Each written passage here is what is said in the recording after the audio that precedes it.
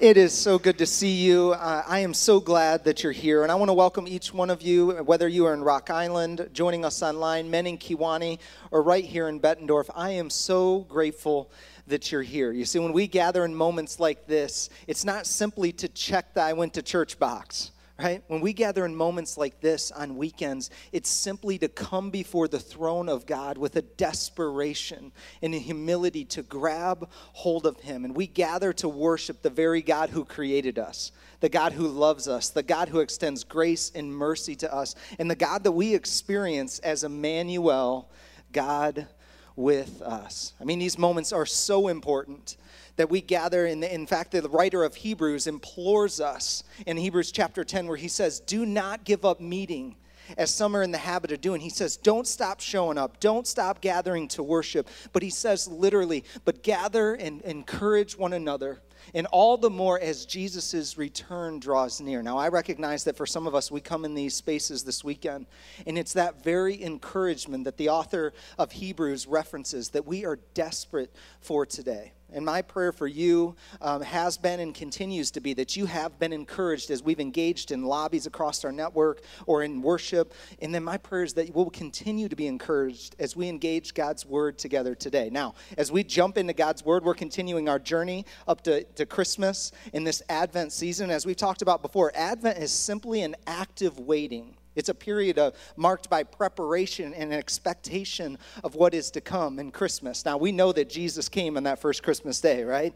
And we believe by faith, knowing that Jesus is coming back in that second coming. And so for us, we want to be found waiting well. And in fact, that's part of the reason we've, in this trajectory up to Christmas, have taken time to explore what it means to grab hold of the peace and the hope and the joy that's available by faith in Jesus. Now, last few weeks, we've taken a look at the gift of peace, and we've taken a look at the gift of hope, and last week even took a look at the gift of faith. And this weekend, as we jump into the scripture, we're going to take a look at the gift of joy.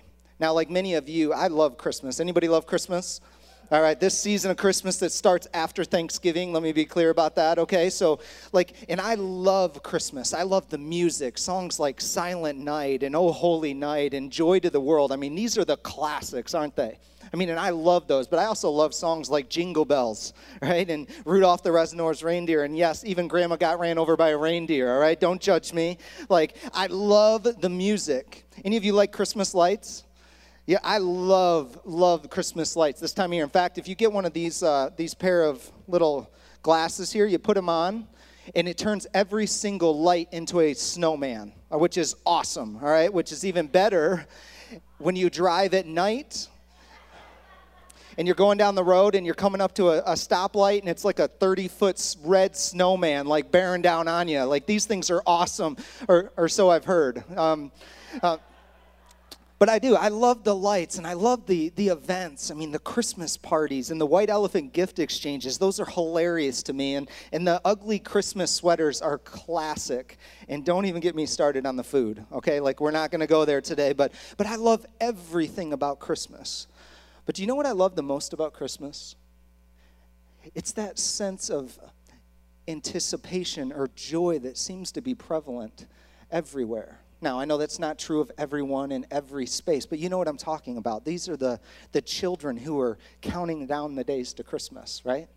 These are the moments with family and friends that you're laughing and so hard, that you cry kind of deal. Or this is even the interaction with the cashier at the gas station who's normally a little grumpy in the morning, but in the Christmas season, she'll look you in the eye with a smile and say, Happy Holidays, Merry Christmas.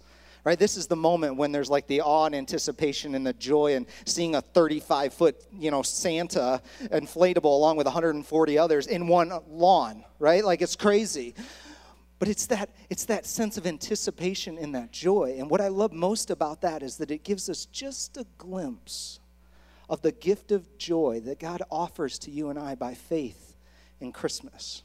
You see, here's how we define joy in the Webster's Dictionary. It says this, is that joy is the emotion evoked by well-being, success, or good fortune, or by the prospect of possessing what one desires. Another definition is it's a source or cause of delight. Now, many of us resonate with this definition here, don't we? right? When life is going well, our bodies are in good shape, our kids are behaving, praise God, right? Like we got money in the bank, our business is going well, we're rolling down the road in our Tesla, and we're like, this is joy, baby. You guys know what I'm talking about? Like, this is what we think of when we think of joy. But here's the reality. As we jump in Scripture today, we're going to get a glimpse of the gift of joy that God offers us that is radically different than any of that. In fact, as we jump into Scripture, we're gonna take a look at two very different groups of people that encountered this joy. I mean, in fact, I don't think they could be any more different. I mean, whether it's based on reputation or status or influence or even wealth. But what we're gonna see in these two very different groups of people is that they both were given the opportunity to embrace the gift of joy that God offers. So I encourage you, if you have your Bible, turn or click to Luke chapter 2. We're going to get there just in a moment. I want to catch up to speed on what's going on, because last week we were here and we explored the moment that the angel came and appeared to Mary, and it was in that space that the angel says, you know what, Mary, you're going to be the mother of the Son of God. I mean, it's this crazy moment. And Mary, counting the cost, knowing that there's sacrifice, knowing that it's going to create hardship in her world, she looks at this angel and with great faith and says, let it be as you have said, right? And then fast forward roughly 9 months. I think that's how long it takes for, the bread to bake in the oven and that kind of year, right? And Christmas Day comes. The day has arrived. Jesus is here. Emmanuel, God with us. And this is when we pick up in Luke chapter 2. And it says this.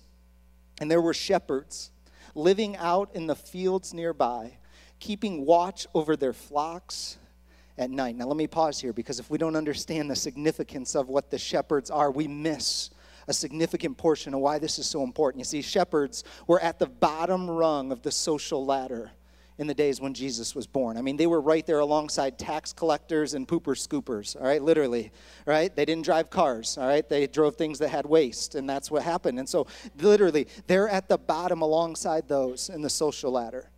They don't have any civil rights. In fact, they couldn't even testify in court because their testimony wasn't considered valid. This is a group of people who were despised. They were the ones who were outcast. They were out in the fields by themselves, lonely. In fact, they were deemed in the class called sinners. This is who the shepherds were. And the shepherds were going about their normal work one night and keeping watch over their flocks at night. And it says this, an angel of the Lord appeared to them, and the glory of the Lord shone around them, and they were terrified. Of course they were, right? I mean, they're normally by themselves, and all of a sudden these angels show up, and the glory of the Lord appears, and I mean, I'm sure they jump behind the sheep and wet themselves, and we're scared to death. But then look at what happens. It says this, the angel said to them, do not be afraid. It says, I bring you good news of great what? Joy. I bring you good news that will cause great joy for all the people. And they go on to say, this is where the good news comes from, that today in the town of David, a Savior has been born to you. He is the Messiah, the Lord. And this will be a sign to you, because I don't want you to miss out. I don't want you to identify a different child. You will find a baby wrapped in cloths and lying in a manger. I mean, this is a crazy story. And it gets even crazier in the scriptures ahead, in which it went from just one angel interacting with the shepherds to what it calls a great multitude of angels arrive, and a worship concert breaks out, right? These angels arrive, and all of a sudden they're like, glory to God in the highest, peace on earth to whom his favor rests. I mean, there is this celebration, and there's this worship that's taking place. And then once the worship was done, the angels were gone, and the shepherds, like a deer in the headlights, look at each other, and they're like, we better go figure this out. And so let's go find this child that's lying in a manger. So they begin this passionate mission and this passionate pursuit to find this child. Now, I love this story. I love it. And one of the reasons that I love it the most is, having been a dad, I know what it was like the first time I saw that pregnancy test. And I saw the two lines, and I remember the anticipation and the excitement of that day that was to come. Even though I didn't know the exact day, I was excited. Is it going to be a boy? Is it going to be a girl? The whole deal was exciting. And when I think about this story, and I think about the reality that God the Father had waited thousands of years for this day, Literally. Go back to Genesis chapter 3, like the second page of your Bible, right? It's in that moment that the fall happens, sin enters the world, and the first prophecy of this child, this son, this Messiah, and literally thousands of years later, the day has come, Christmas is here, Jesus is born, and God the Father looks and he says, out of all the people I can send my angels to, out of all the people I want to go and to announce the arrival of my son, he picks the lowly shepherds, the ones who are despised, the ones who others wouldn't even listen to. He picks them for the angels to go and say, listen, there's good news of great joy for all people. Now, fast forward to Matthew chapter 2. If you have your Bibles, turn or click there. Because as this is going on, Jesus is born. The angels are interacting with the shepherds. Something is also happening that maybe the shepherds didn't even take notice of. Maybe Mary and Joseph certainly maybe wouldn't have seen this. But what happened is a star has formed. And this isn't just a normal star. This star is extraordinary. And this star is formed and it's made its way up into the heavens. And at this moment, although maybe unknowingly for the shepherds and for Mary and Joseph, there's another group of people on the other, far, far away, who are radically different in radically different circumstances from a whole different race, a whole different culture, who take notice. And read this in Matthew chapter 2, starting in verse 1. It says, after Jesus was born in Bethlehem in Judea, during the time of King Herod, Magi, some of you maybe in translations you see the word wise men, right? These are people who are highly influential, who have wealth, who have resources, who have great reputations, most likely astrologists. These magi from the east. Now, these aren't Jews. These are Gentiles. They're from most likely from Persia. So these magi from the east come to Jerusalem and asked, where is the one who has been born the King of the Jews? We saw his star when it rose and have come to worship him. And so what we see here is the Magi are probably going about what they do day in and day out. They're looking at the stars, the movement of the stars, because they literally believed that based on the movement of the stars, they could predict what was coming ahead. And in the moment of doing what they normally do, they see this star that pops up on the radar. A star unlike any other, so they have to go and begin to do some research. They can't explain this, so maybe they call together some of the religious leaders from the Jews who had been exiled there, and over a course of time, they identify that this star is unlike any other because this star is one that marks the arrival of a king. And not just any king. This star marks the arrival of the King of the Jews. And so they get together their caravan. There's not probably just 3 wise men or magi, by the way. There could have either been 2 or there could have been 20. We don't know, but they got their group of people, and they began the journey to Jerusalem. After all, if a king is going to be born, you would think he'd be born in the most influential city, right? And so they make their way to Jerusalem. They share with King Herod, and then it says, when King Herod heard this, he was disturbed, and all of Jerusalem with him. He was disturbed, of course, because if this new king, this Messiah that the people had been waiting for was really there, that meant his kingdom could be overthrown. So he was scared. He was afraid, and so he calls together the chief priests and the religious leaders, and he says, okay, come here and tell me where this Messiah is to be born. And so they go on and they share Micah chapter 5, the prophecy that Jesus, this child, would be born in Bethlehem. And so with that information, King Herod draws the Magi back to himself and literally drills them over, tell me the exact time you saw the star. Why is that important? Because they want to know how old, he wants to know how old Jesus is, right? Because he wants to go find Jesus and eliminate the problem. And so he brings the Magi to him. He finds out when it was. And then he tells him, listen, you go to Bethlehem. You find the child and come back to me so that I can worship him. He didn't want to worship him. He wanted to eliminate him, right? But let's see how the Magi respond in verse 9. It says, and after they had heard the king, they went on their way. And the star they had seen when it rose went ahead of them until it stopped over the place where the child was. So when they saw the star, they were what? Overjoyed. They were what? Overjoyed. And on coming to the house, let me pause here just for a second, all right? This is like bonus material, has nothing to do with the message, all right? I'm just going to throw that out there now. Let me ask you a question. Where was Jesus born? In a stable, right? In a manger. Yet it says they came to the house. Somebody this week asked me, what is your favorite thing to do in Christmas? And I went on to tell them that my favorite thing to do when I go to someone's house is when I see their nativity set, when I see the wise men at the nativity, in the nativity scene, I like to actually take the wise men and I like to go place them on the other side of the house, right? Because the reality is I, out of my love for them, want their nativity scene to be the most biblically accurate scene possible, all right? And so the reality was the Magi, the wise men weren't at the nativity scene. Jesus was probably a year or two old by the time they got there, right? And so listen, it's okay if you have the wise men at the nativity scene. Just know, if you invite me over, they're probably going to be moved, all right? So back to what we're talking about here. On coming to the house, they saw the child with his mother Mary, and they bowed down and worshiped him.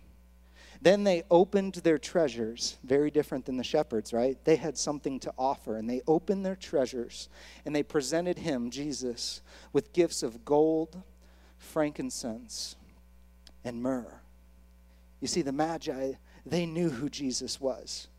They knew that Jesus wasn't going to become the king someday, but rather the moment Jesus was born, he was the king. You see, that's why they gave him the gift of gold. It was a gift fit for a king.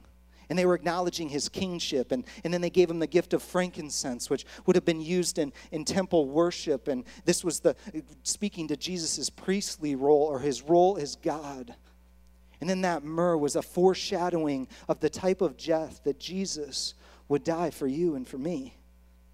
You see, we have two radically different groups of people.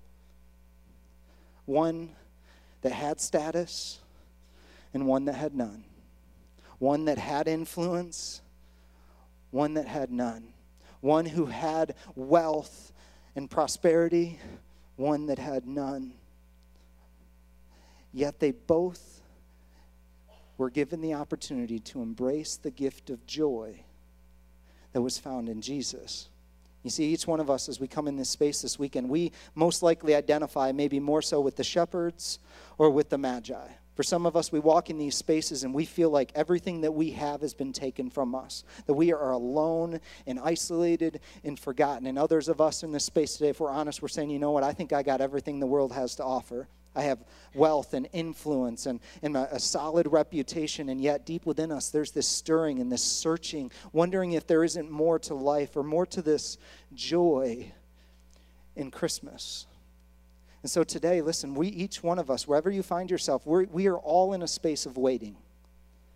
In a space of waiting, in a space of Advent. In fact, the last couple of weeks we've been looking at this diagram. And the reality is we're all in this space of waiting between what is, what we're encountering today, and what isn't. In a space of what we're walking in now and longing for and waiting for what is next. And as we've talked about, it's in this waiting space. Yes, we can encounter hope by faith in Jesus. It's in this waiting space that we can encounter the gift of peace as we place our faith in Jesus. But it's also in this waiting space, regardless of if today it's marked by anticipation and excitement and jubilee, or if it's marked by pain and suffering, the gift of joy is available to each and every one of us. And so there's some things, as we engage Scripture today, I want to look at what is this gift of joy that God offers to you and to me. Now, at first what I want to understand is what joy isn't, all right? Because joy isn't found in money. It's not found in how many zeros are on the back end of your check, or how many zeros are in your bank account, or how your portfolio is performing. It's not found in, what you have in your 401k when you're looking to retire. It's not found in money. It's not found in stuff. It's not found in which neighborhood you live in. It's not found in whether you drive a Beamer or a Beater, okay? It's not found in whether you're in a 2-bedroom home or a 5-bedroom home. Because joy isn't found in our stuff. It's not found in romance. Joy isn't found in whether you're married today or you're not married, or whether you're in a relationship or you're single. It's not found in if your marriage is thriving today or if your marriage is on the rocks. You see, joy isn't found in romance, and it's not found in our kids. And I love my kids. But joy isn't found in our kids. It's not found in our position. It's not found in whether or not we got that promotion or if we have a director title. It's not found in our power. It's not found in whether people report to us or whether we report to people. Joy isn't found in food, and I almost didn't include this one. I'll tell you that right now, all right? But joy isn't found in food. It's not found in our friends, and I have great friends. And I love my friends dearly, but listen, joy isn't found in friends. Joy isn't found in our health. It doesn't matter if we're in tip-top shape today or if our body literally is falling apart and failing us. Our joy isn't found in that. And listen, joy's not even found in freedom. Even if you're walking in the midst of bondage and addiction today, joy is not found in freedom. In fact, brothers in Kiwani, I know that you are days and months away from walking out of those doors, and we are so pumped for you. But the reality is that joy isn't found in freedom. You see, what is found in a lot of these things that I just mentioned is happiness, right? I mean, we encounter these things, and we experience happiness, and we love that. But here's the difference between happiness and joy. Happiness can leave as quickly as it came. In one phone call, one stock market crash, one accident, everything that we've been basing our happiness in can be taken away. But that's not true of joy. You see, joy isn't found in anything. It's only found in Jesus.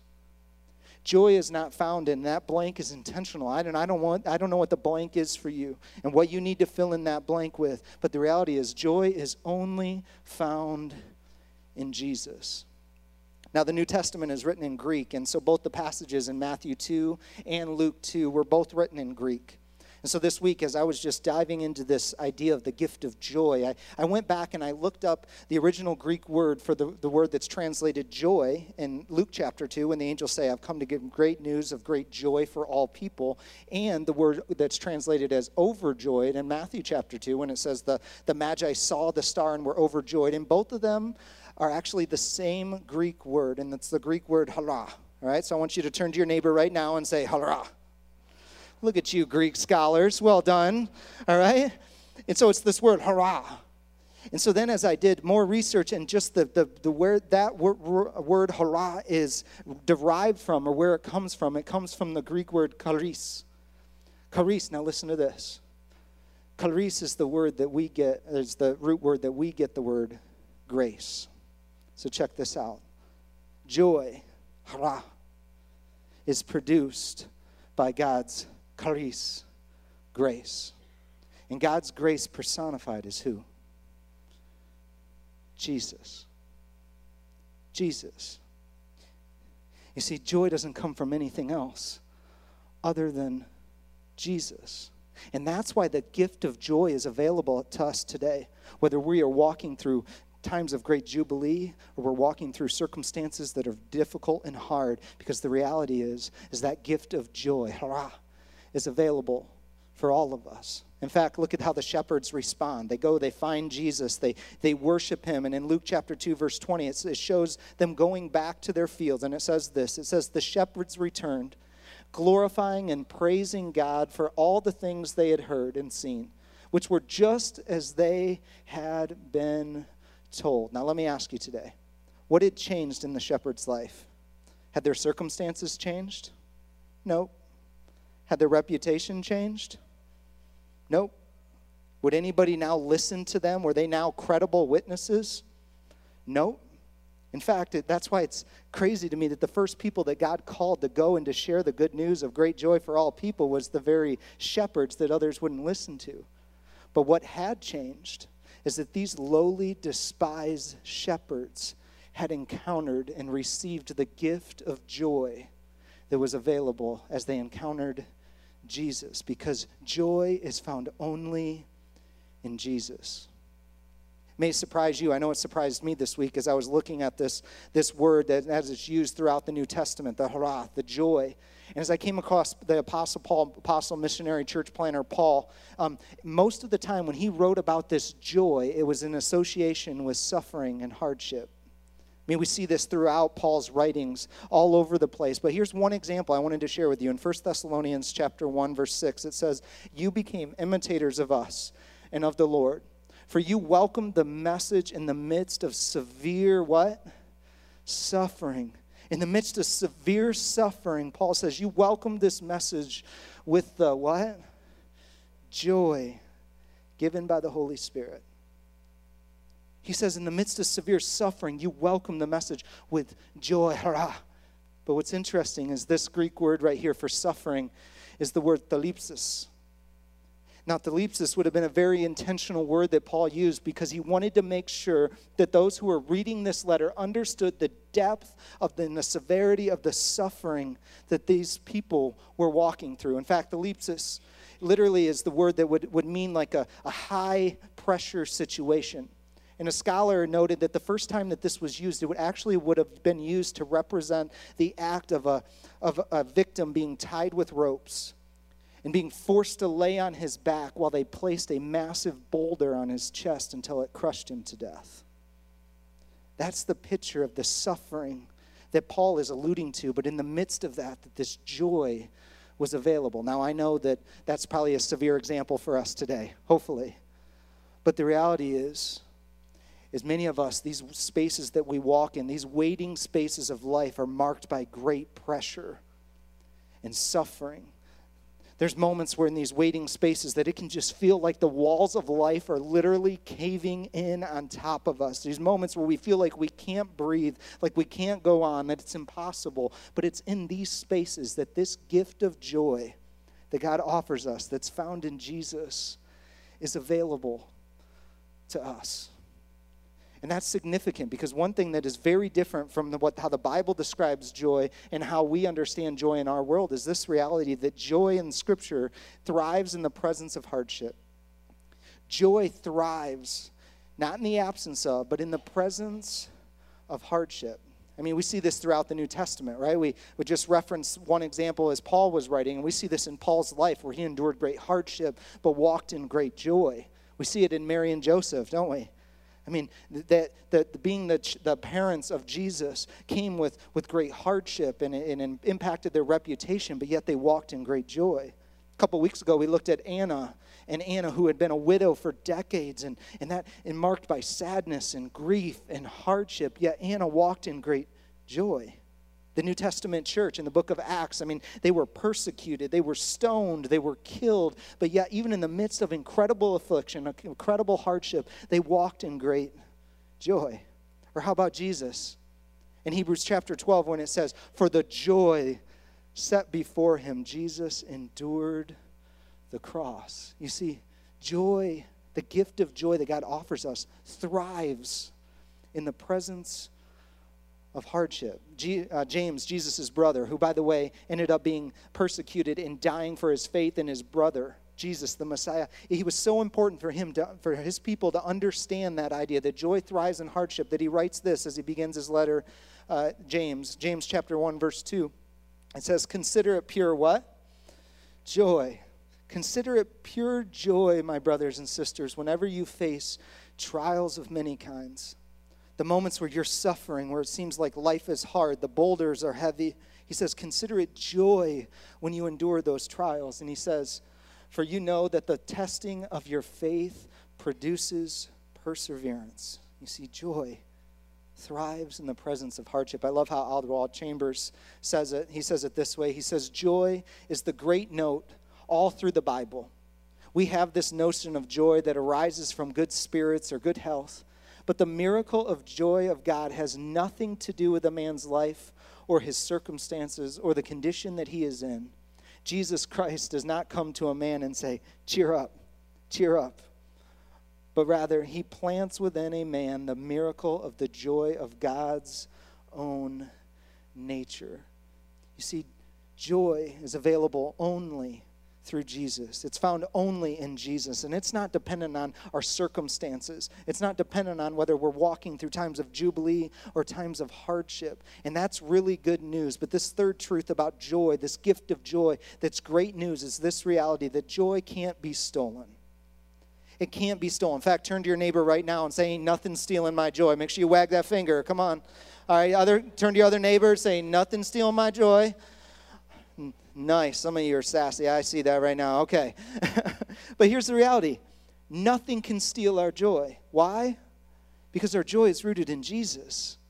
Our joy is rooted in Jesus. Look at Galatians chapter 5 where it says this, verse 22. It says, "But the fruit or the gift of the Spirit," when we grab hold of Jesus and we seek to grab hold of him and chase after him and pursue him, the gift of the Spirit is love and joy and peace and forbearance and kindness and goodness and faithfulness and gentleness and self-control. Our joy can't be stolen because it's a gift that God gives us through the Holy Spirit when we seek to grab hold of his Son, Jesus. So our joy can't be stolen, but hear me today. Our joy can't be stolen, but it can be forfeited. It can be forfeited. In other words, we can walk through these seasons of waiting and fixate our eyes and our minds on the very circumstances that we're in. We can be pursuing things that ultimately that we think are going to bring us joy, but really it's about happiness. And we can find ourselves setting ourselves up for disappointment and living in a posture where we literally forfeit the very gift of joy that God has come to give us through his Son, Jesus.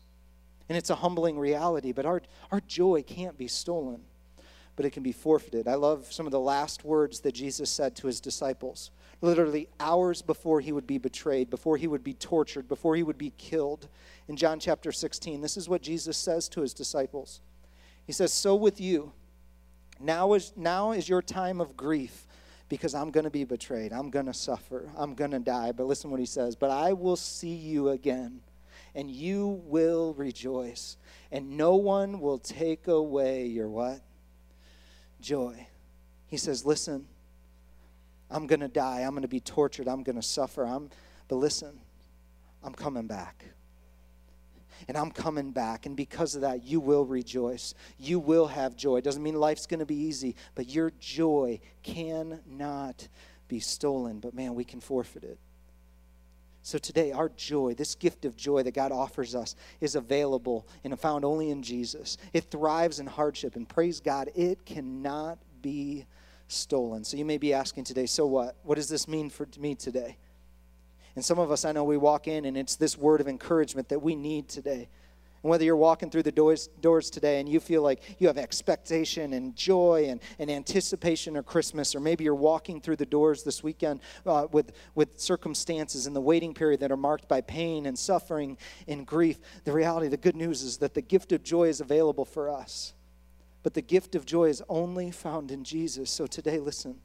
If you're in a place where you have never encountered Jesus, you've never placed your faith and your trust in him, don't let another day go by without you making that step. Hear me, the peace and the hope and the joy that you've been longing for, that you've been created to walk in the midst of this life, is available only through faith in Jesus. And today can be the day that you step from death to life into relationship with him. So if that's you today and you find yourself just going, I want that joy, I want that peace, I want that hope, I encourage you, turn over your teaching outline. On the back, there's 3 steps and a sample prayer. It's not magic words, it's the heart behind it, acknowledging that, Jesus, I've messed it up. I've sinned and I fall short, but I know, Jesus, that you came on that Christmas day. You lived the life I couldn't live. You paid the price for my sin on the cross. I know you rose again, and I'm asking you today to come be my King, my Lord, and to give me the joy, peace, and hope that none can take away. And if that's you, do that today. Let us know on the tear-off cards. But for all of us, whether you're stepping into relationship just a moment ago or you've been walking with Jesus for decades, I want us to wrestle with this question today. And it's the question of, what are you pursuing as you wait? What are you pursuing as you wait? All of us today are in a period of waiting. And the question is what are we pursuing? Or maybe who are you pursuing as you wait? Are you pursuing favorable circumstances or some of the things that were listed, money and power and position and romance and children? Or are you pursuing passionately Jesus? It's a pretty deep question, isn't it? It's a probing question. But it's a question that if we want to be found waiting well, that we have to take the time to really wrestle with and allow the Holy Spirit to speak clearly in us. You know, it's my prayer for us that we'll live out the words of Hebrews chapter 12, in which it says this, and let us run with perseverance the race, the life, regardless of the terrain, all right? Regardless of whether it's rocky or if it's flat ground, regardless of whether we're running on cement or we're running through the muck and slime and mire. It says, let us run with perseverance the race marked out for us, fixing our eyes on who? On who? Jesus, the pioneer and perfecter of our faith, for the joy set before him, he endured the cross, scorning its shame, and he sat down at the right hand of the throne of God. The question today that we have to ask is, what are you, or who are you pursuing as you wait? And you may find in the coming moments, as you have a time just to process that and to ask the Holy Spirit to make that clear to you, that there may be a part of you that the Holy Spirit is saying, listen, you're pursuing the wrong thing. And maybe today will be a moment where you go, I'm going to recalibrate. I'm going to fix my eyes on Jesus. He is the author and the perfecter of my faith. He is the source of my joy and my hope and my peace, because Jesus, listen, he is the one we pursue in Advent. Jesus is our peace. Jesus is our hope. And Jesus is our joy. And so let me ask you today, what are you pursuing while you wait? Our worship teams are going to come and lead us in a moment. And I encourage you to wrestle with this question as they begin to play. And may this be a day that forever changes the trajectory of how you view Advent, how you view Christmas, how you view this season of waiting in your life. So will you pray with me? Heavenly Father, thank you for your love for us. Thank you that you are a God who is not distant and aloof, but that you are God in the very moment that sin entered the world and we were separated from you, that we're looking forward to the day of Christmas, when you would send your Son, Jesus, into this world to provide a pathway to both reconciliation and relationship with you, but God, also a way to encounter the gifts of peace and hope and joy. And Jesus, today I pray as we ask this question of ourselves, the Holy Spirit, would you make it very clear if we're pursuing anything other than you? And may you find us faithful today to run this race, this life with our eyes fixed on you, Jesus, so that we may encounter the joy, the gift of joy that you've offered us, a joy that just thrives in hardship, a joy that can be never taken away. And so, Jesus, we give you praise today. Speak to us now, Spirit, and may we be forever changed. In Jesus' name, everyone said, amen.